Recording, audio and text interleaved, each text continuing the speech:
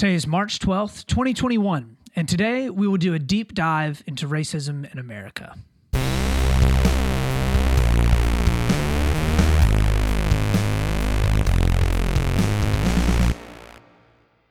Welcome back, Split the Difference friends and Split the Difference family. We got a fantastic episode for you today, if I do say so myself, because I think that we are bringing you an incredible, awesome deep dive into probably one of the more popular topics that is floating around political circles today, and that is racism in America.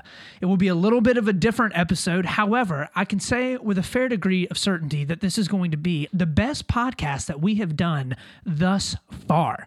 We will be looking at stuff from both sides of the aisle. However, we will not be following our normal set of, two or three stories that are happening in current events or current political, landscapes of today. Instead, we will basically be looking at one specific topic and really trying to dive into and parse through a good bit of what is going on in that specific topic within the realm of American politics. So, I hear the phrase systemic racism very frequently tossed around in political circles, especially from political pundits and whatnot. And there are many on the left that swear up and down that it has existed and continues to exist to this day and is the root cause of why many black and brown minorities in America are substantially disenfranchised compared to their white counterparts. Whereas on the right, systemic racism was abolished with the end of Jim Crow, with the Civil Rights and Voting Rights Acts within the 50s and 60s, and no longer exists within our modern society.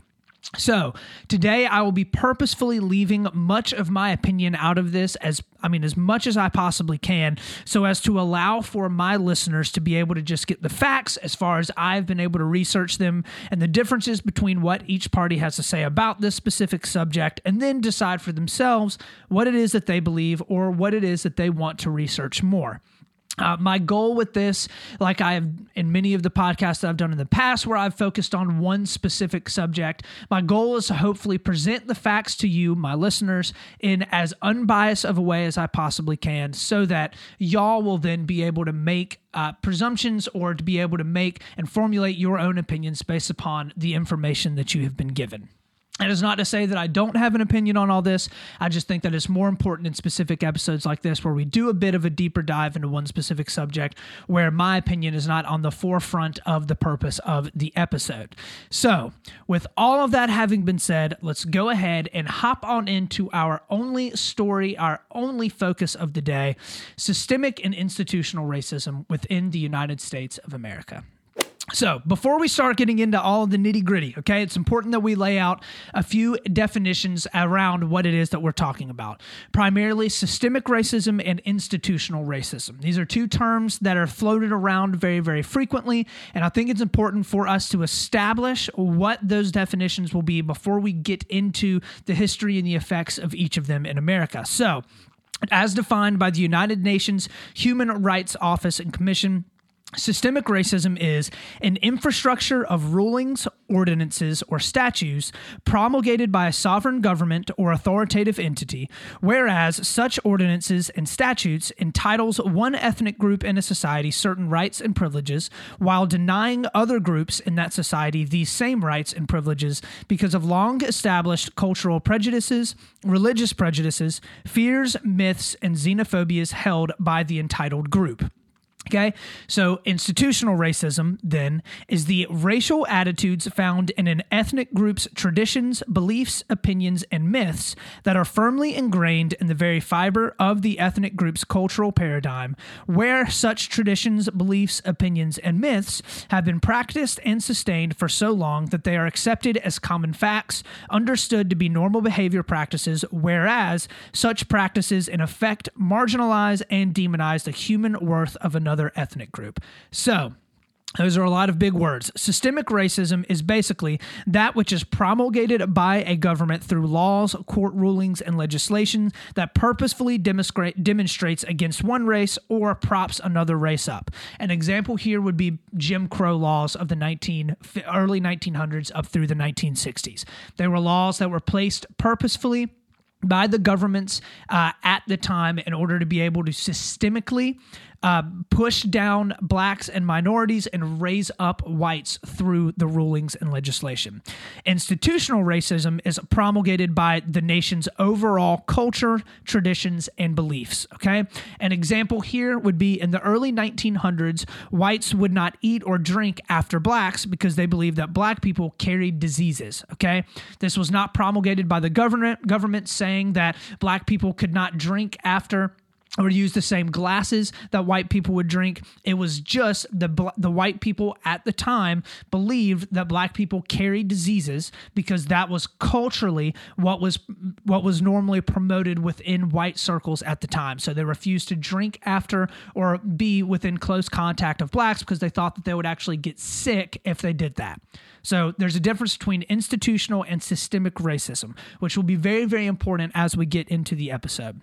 So next thing that we need to do, I think, is parse through a bit of the history in America of systemic racism specifically, because a lot of that is incredibly important to how a lot of this is viewed nowadays, okay?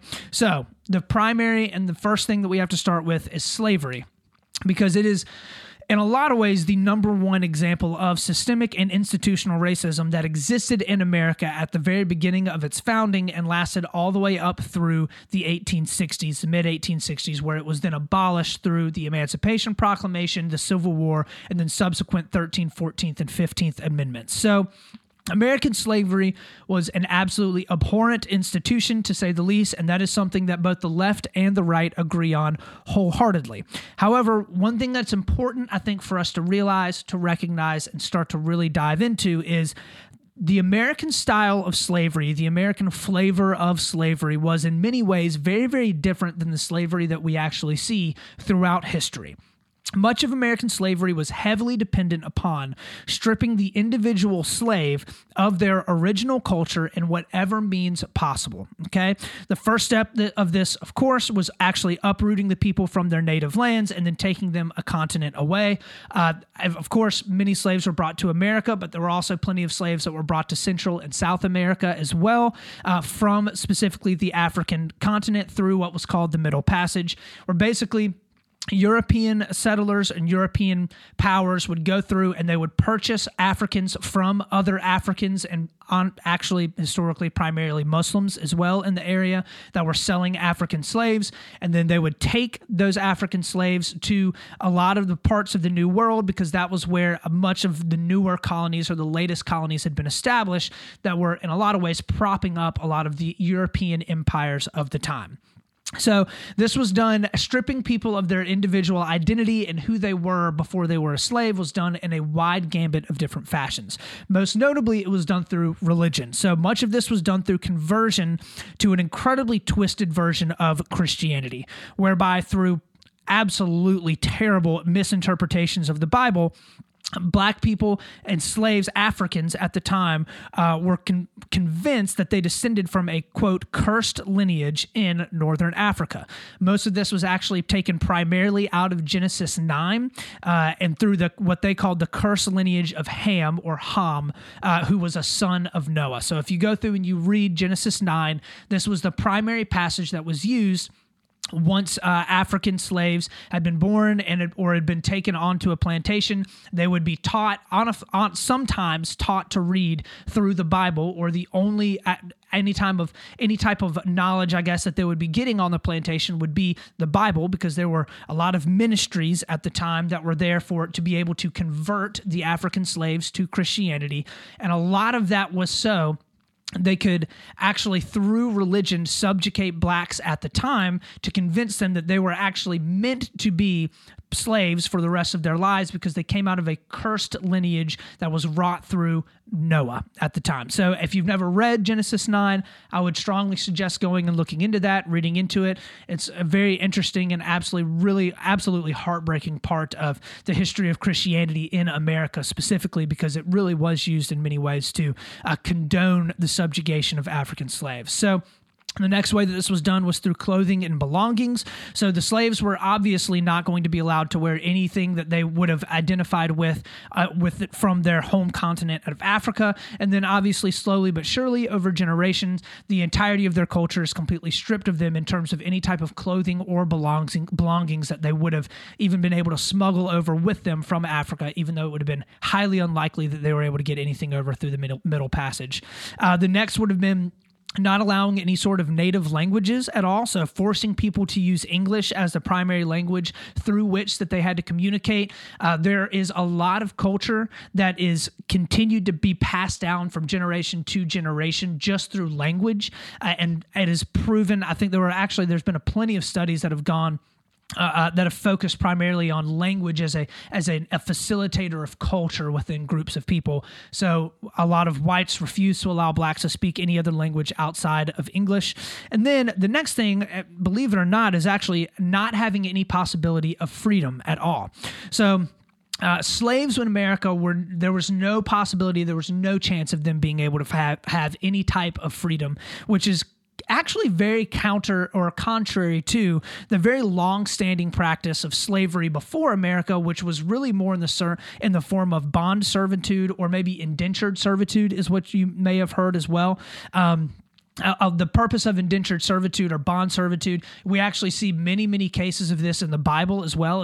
If you just look at the Bible as a historical document, you can look at it and see plenty of different places where bond servitude is mentioned and actually described as, basically you are in debt to somebody, and because you are in debt to somebody, you have to serve them for a certain period of time, but after that period of time is up, you are then released. So we saw this all throughout the Roman and the Greek empires as well, the ancient worlds prior to any type of colonial powers. And then it was really the British, the Spanish, the Belgians, and then the French that primarily instituted what we saw as slavery coming into the 16, 17, 18, and 1900s. And I think something that we have to talk about is actually the purposeful splitting up of family units as well, was incredibly prevalent on slave plantations. So if you did buy an entire family of slaves, you would very, very purposefully split the mother and father up and split the children up from their parents so that they didn't feel like they had any connection to or any people, any group at all that they could associate with, even down to as small as just a family unit. The purpose was to break people down as much as you possibly could so that the only service that they felt like they could have would be towards the master of that plantation. So, although slavery as a whole is an absolutely terrible institution that has quite literally been around since humans have been on Earth, there are some definite differences between the slavery that we see described in ancient texts, whether it's Babylonian or Egyptian or Hebrew or Roman or Greek, whatever the text may be. They're all starkly different from the institution of slavery that we actually see in America. So I'll talk a little bit about the Bible earlier, but a great example is actually within the Old Testament of the Bible. The Israeli people, commanded by their law, were forced to release slaves or servants that they had underneath their possession every 7 years. Although there were, several caveats to this, they were actually required to release the bondservants that they had after they had been in service of them for 7 years. This was because at that point in time, it was not a presumption that you would purchase a slave or purchase someone and then actually keep them for the entirety of their life. It was pretty well established, and I guess within the ancient world, thought of as normal to actually release servants or slaves after a period of time that they have served you, where their debt would actually be up. So now, the next part of history that we have to get into, the next form of systemic racism is actually going to be around Jim Crow laws, primarily within the American South and Southeast. So, Jim Crow laws were started after the Civil War during a period known as Reconstruction. The South had just been defeated in one of the bloodiest wars in American history, and they now had to grapple with the fact that there were now millions of Black and previously African people that lived within the continent of the United States and lived within the borders of the South, that was the Confederacy, that were now free to do whatever it is that they wanted to do legally underneath the laws and rules of the United States. being fearful of a complete and total takeover of the society that the whites had created by the blacks because they held a significant portion of the population, that being the blacks, whites in government started to implement laws that mandated segregation and subjugation of their black and minority counterparts. Also, the reason why I'm specifically talking about black people at the time is because, yes, there were other minorities such as Native Americans at the time, or even maybe Latino or people of Hispanic origin as well. However, their populations were significantly smaller than those that were African Americans at the time. So I'm primarily focusing on blacks because they were the largest portion by racial population of slaves in the United States. So with that, as these laws that were meant to subjugate blacks at the time became more prevalent, it eventually went up to the Supreme Court to be decided whether or not they were constitutional. And in the year of 1896, there was a case called Plessy versus Ferguson, sometimes pronounced as Plessy versus Ferguson, where the Supreme Court actually upheld the Jim Crow laws and formally laid out its definition of, quote, separate but equal, okay? Meaning that it is okay to have segregated facilities, but they must be equivalent to the facilities of whites. This impacted every single area of American life from top to bottom, from schools to bathrooms to restaurants to hospitals to transportation. Everything had to have completely segregated options. Obviously, as many of you know, the black facilities were never in the same standard or the same condition as the white facilities, and it obviously would completely disadvantage the blacks, and very, very purposefully so. So there were also a set of laws specifically around financing to black and African American people at the time that was called redlining, okay? Redlining, or the purposeful sectioning off of black families on certain sides of town, was meant as a means by which to have very, very poor lending practices that made it almost impossible for blacks to get loans in the same ways that their white counterparts could. So what this would mean, redlining specifically, was we're going to section off a portion of town that is going to be the black side of town, and that is where they're going to live. If they want to get a loan or a mortgage for a house that is across town on the white side of town, they will not be able to do that. They will have to stay in this specific portion of town, because much of the schools at the time, the public schools at the time, were funded by, and many today are still funded by, the taxes and the income taxes, or mainly the property taxes of the areas in which they are located. Redlining allowed for the community to basically put blacks in an area that would be incredibly impoverished, very, very little job opportunity. And then, of course, the schools in the area would become subsequently very, very poor as well, because they didn't have the wealth needed to be able to actually push forward good education for the children that were coming into the schools. So most of these systemically racist poverties were completely done away with in the 1950s and 1960s through various Civil Rights and Voting Rights Act. It actually made it illegal federally to discriminate against anyone based upon the color of their skin. Okay? So, current day. Where are we at in the current day? There are still very, very blaring disparities between the white and black households across the United States, okay? In 2016, the median net worth of a white family was about $171,000, while the median net worth of a black family was about $17,000, putting the average white family in terms of median household wealth about 10 times higher than that of a black family. Blacks make up about 13% of the population in America, but hold less than 3% of the wealth in the United States, and that has actually been trending down. In fact, when we're looking at the median wealth between white and black households, whites are significantly better when broken down by almost every single segmentation that you can possibly think of, whether it's by age, whether it's by stage of life, whether it's by number of children, whether it's by inheritances. Almost blacks are significantly disadvantaged or of a lower wealth equality than the vast majority of whites within the country. All of that is according to Brookings Institute. They've done a number of fairly in-depth studies on wealth and racial inequality in the United States. Black unemployment also tends to sit about twice the number of what white unemployment normally does, and that's been the case for about approximately the last 60 years or so, even amongst college graduates as well. So especially in recessionary periods, you actually see black unemployment go up higher, so more than 2 times higher than white unemployment. But just about always, there's a very, very significant line. If you watch the unemployment line based upon race, whites will be at 6% and blacks will be at 12%. Whites will be at 3.5%. Blacks will be at around 7%.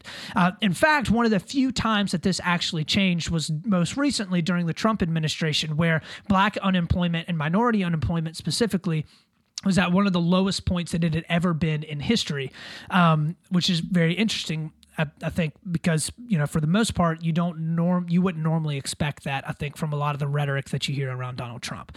So another disheartening area of inequality also is surrounding incarceration.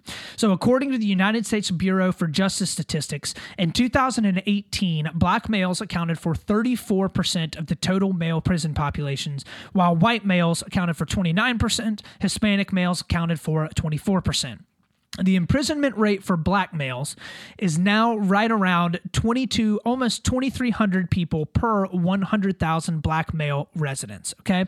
That is 5.8 times higher than it is for white males at 392 per 100,000 people. So basically what that's saying is if you have 100,000 black people, there are going to be around 2,300 of them that are currently incarcerated. Whereas with whites, it's going to be right around 400 out of 100,000. Significant difference there. So approximately 40% of all of the arrests in the United States are due to some sort of marijuana possession. 40%. That actually blew my mind when I read that statistic. Although many studies have proved that both white people and black people actually use and smoke marijuana at the exact same rates by a wide variety of different studies that have been done, blacks are 3.7 times more likely to be arrested for possession. The worst part is, although very few possession arrests actually end up with some sort of felony or long-term imprisonment, roughly about 6% of them, they all go on each person's record and can significantly hamper the person from getting any type of job opportunity in the future. So, as you might, I guess, kind of read into that a little bit, if black people are almost 4 times more likely to be arrested for some sort of possession, and it honestly depends on the state. I believe in Idaho, they're, I think, almost 8 to 9% times more likely to be arrested for simple possession of marijuana. All of those go on your permanent record. And as a result, when you get any type of background check, or if there's any type of check that's there for any type of employment, that shows up on that background check and on your permanent record, and it may hamper you from getting the job. So in the United States in the early 1980s, there were less than 500,000 people in prison, okay? This is right around the time of the war on drugs was really kicking off, okay? There are now over 2 million people in the United States. The United States currently sits as the most incarcerated first world population within the entire world. That rate the rate of growth from 500,000 to 2 million people within the prison population of the United States is significantly higher than the increase of overall population that you see in the United States over the same time period. So, United States population has grown since 1980. Has grown by about 47% from 226 million in 1980 to sitting right around 332 million now. While the U.S. prison population, like I said, had gone from 500,000 to 2 million, which is about a 300% increase over that exact same period of time, with black males especially making up the largest percentages of the inmates. So, that's the history that we have about racism in America. That is the current state of different types of inequalities that are happening within the United States currently. What do both sides of the aisle have to say about this? So, the left has an unadulterated claim that racism is so prevalent within modern society that it affects every single aspect of our culture. It permeates our schools, it permeates our housing, our banking, and our way of thinking. And as a result, even though it is illegal currently to discriminate against someone because of the color of their skin, blacks in America are still disenfranchised in every day, basically in every single way that they can every day, because racism has become completely institutionalized, okay? Much of the right wants to see a significant close in the gap of wealth much of the left wants to see a significant close in the gap of wealth between black and white Americans, and believes that since the United States government was responsible for much of that disparity, there needs to be legislation that helps to reverse the negative impact of previously egregious policy. Okay, so a great example of this is affirmative action, which requires schools or other institutions or federal or public institutions to enroll or employ black Americans at a greater numbers or hit specific quotas in order to be able to bring black Americans out of the poverty that they feel like the government actually started and implemented within these black people's lives. Another great example is welfare or other social programs to help lift poorer people, oftentimes minorities, out of poverty. The idea behind this is if there are people that are in poverty, the government should be willing and should help them out in order to help bring them out of that poverty and get them above the poverty line. Or another example that is pushed very, very hard on the left is the restructuring of the criminal justice system that they believe is more negatively impacting blacks than it is whites, or pushing for mandated diversity training in public or even private sector jobs, all the way down to, and I'm sure many of you have heard the word before, reparations.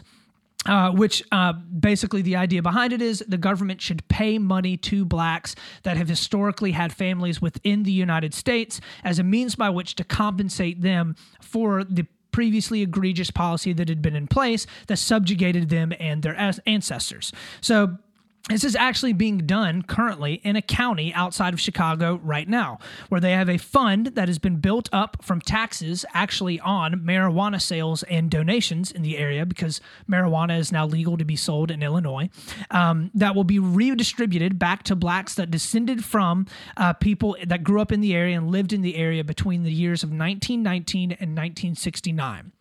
The idea is their families underwent horrible things. They were incredibly disenfranchised. So now there's going to be a need to give back to those blacks for housing, for whatever else, other things that they need, helping them to get loans, helping them to start businesses, and helping them to get out of poverty in the area. So what does the right have to say? The right agrees that racism is a problem and is still around, but does not believe that it is systemic in any way anymore. Okay? And this is why the definitions are incredibly important. Most importantly here, on the right side of the aisle, they do not believe that it is the government's job to fix it, okay? Because the Jim Crow laws were abolished during the 50s and the 60s, blacks in America have much the same opportunities as white people do from every single measurable statistic, okay, in terms of opportunity, right? This would be the argument from the right. Oftentimes, conservatives cite the difficulties of very poor, primarily white residents in West Virginia or the Appalachian Mountains as great examples of just the problem that we have in America is not a race problem, it's actually a poverty problem. There are white people in West Virginia that have very, very little opportunity, that have very little means by which to pull themselves out of poverty, just in the same ways that there are many blacks that are living in inner city areas in Baltimore or Chicago that have very little opportunities to be able to pull themselves out of poverty as well. So the problem is not a race problem, it is actually a poverty problem within the United States. Many on the right point to policies used by the government to try and help fix the problems that they created through subjugation of blacks and minority people in the country as only exacerbating the issues and making them worse. So, for example, in the black community, single motherhood has increased significantly over the last 100 years, going up from about 20% pre the Great Depression to right around 70% right now. Many on the right point to that, and they say this is a fantastic example of right around the time of the Great Depression, the welfare and other social programs implemented to be able to help pull people out of poverty actually had the exact opposite effect and were, in a lot of ways, instigators to these problems. The war on poverty did not work because they basically strip poor black and minority communities from the incentive to work and create generational wealth. So a common theme and a common thread amongst many conservatives on the right side of the aisle is actually giving more stuff and more things to black Americans doesn't help them. It actually inhibits them in a lot of ways from being able to accumulate generational wealth. I think I want to be very, very clear, though, and say you will find very, very few people on the right side of the aisle that will say that racism does not exist. Okay, I've never heard or listened to any type of conservative pundit or any type of conservative friend of mine that has said racism no longer exists in America.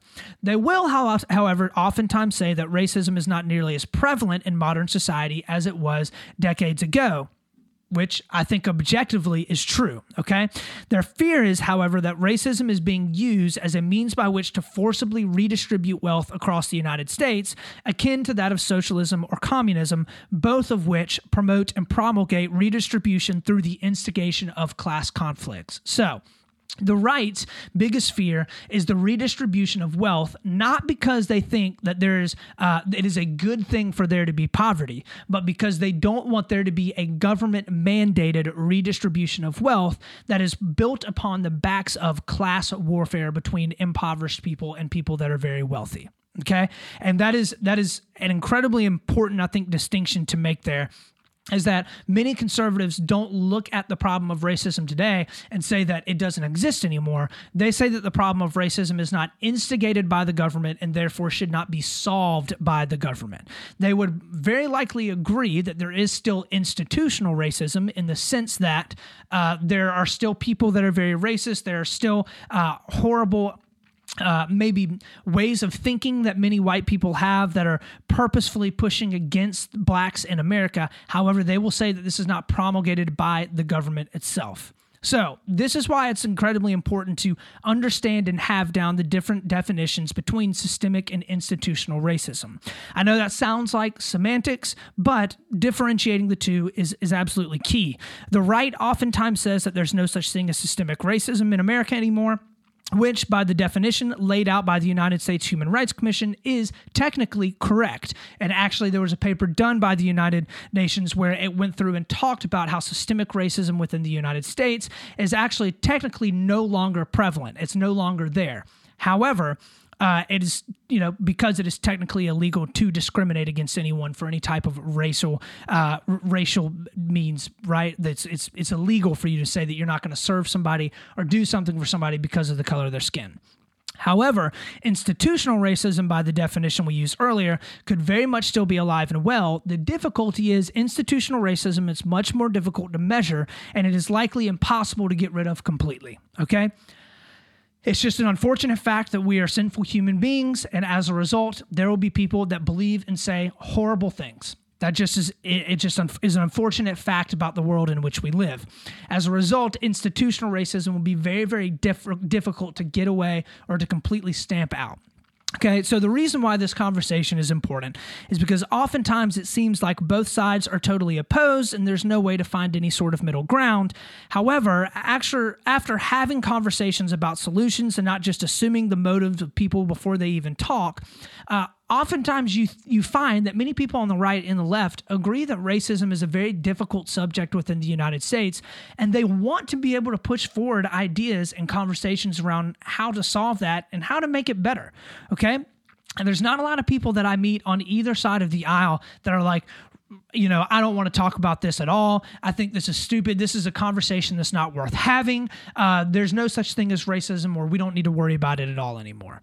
That oftentimes is not the case. Although racism has been prevalent in America since its founding, there's no doubt that it, of course, has improved. This conversation is being had more and more, which is a very, very good thing. And my hope is, through different mediums and different means, many people will be able to have conversations about, hopefully well-educated and informed opinions about how to be able to push back racism within our society and hopefully make the conversation better and make America better as we kind of go forward with some of the more difficult issues of the day. So that is all the information that I have for you today. I know that was a lot of information coming at you very, very quickly. So if you have any questions, if you have any concerns, if you want to talk to me about any of this, please feel free to reach out to me and let me know, because this is a conversation that is important. It is one that needs to be had, and I'm honestly totally open to talking about it. I think that it is something that hopefully people are becoming more and more open to having the conversation around, and hopefully it interests a lot of people as well. So with all of that having been said, our last little segment that we're going to do is something that made me smile. So something that made me smile today is actually going to be our next guest episode.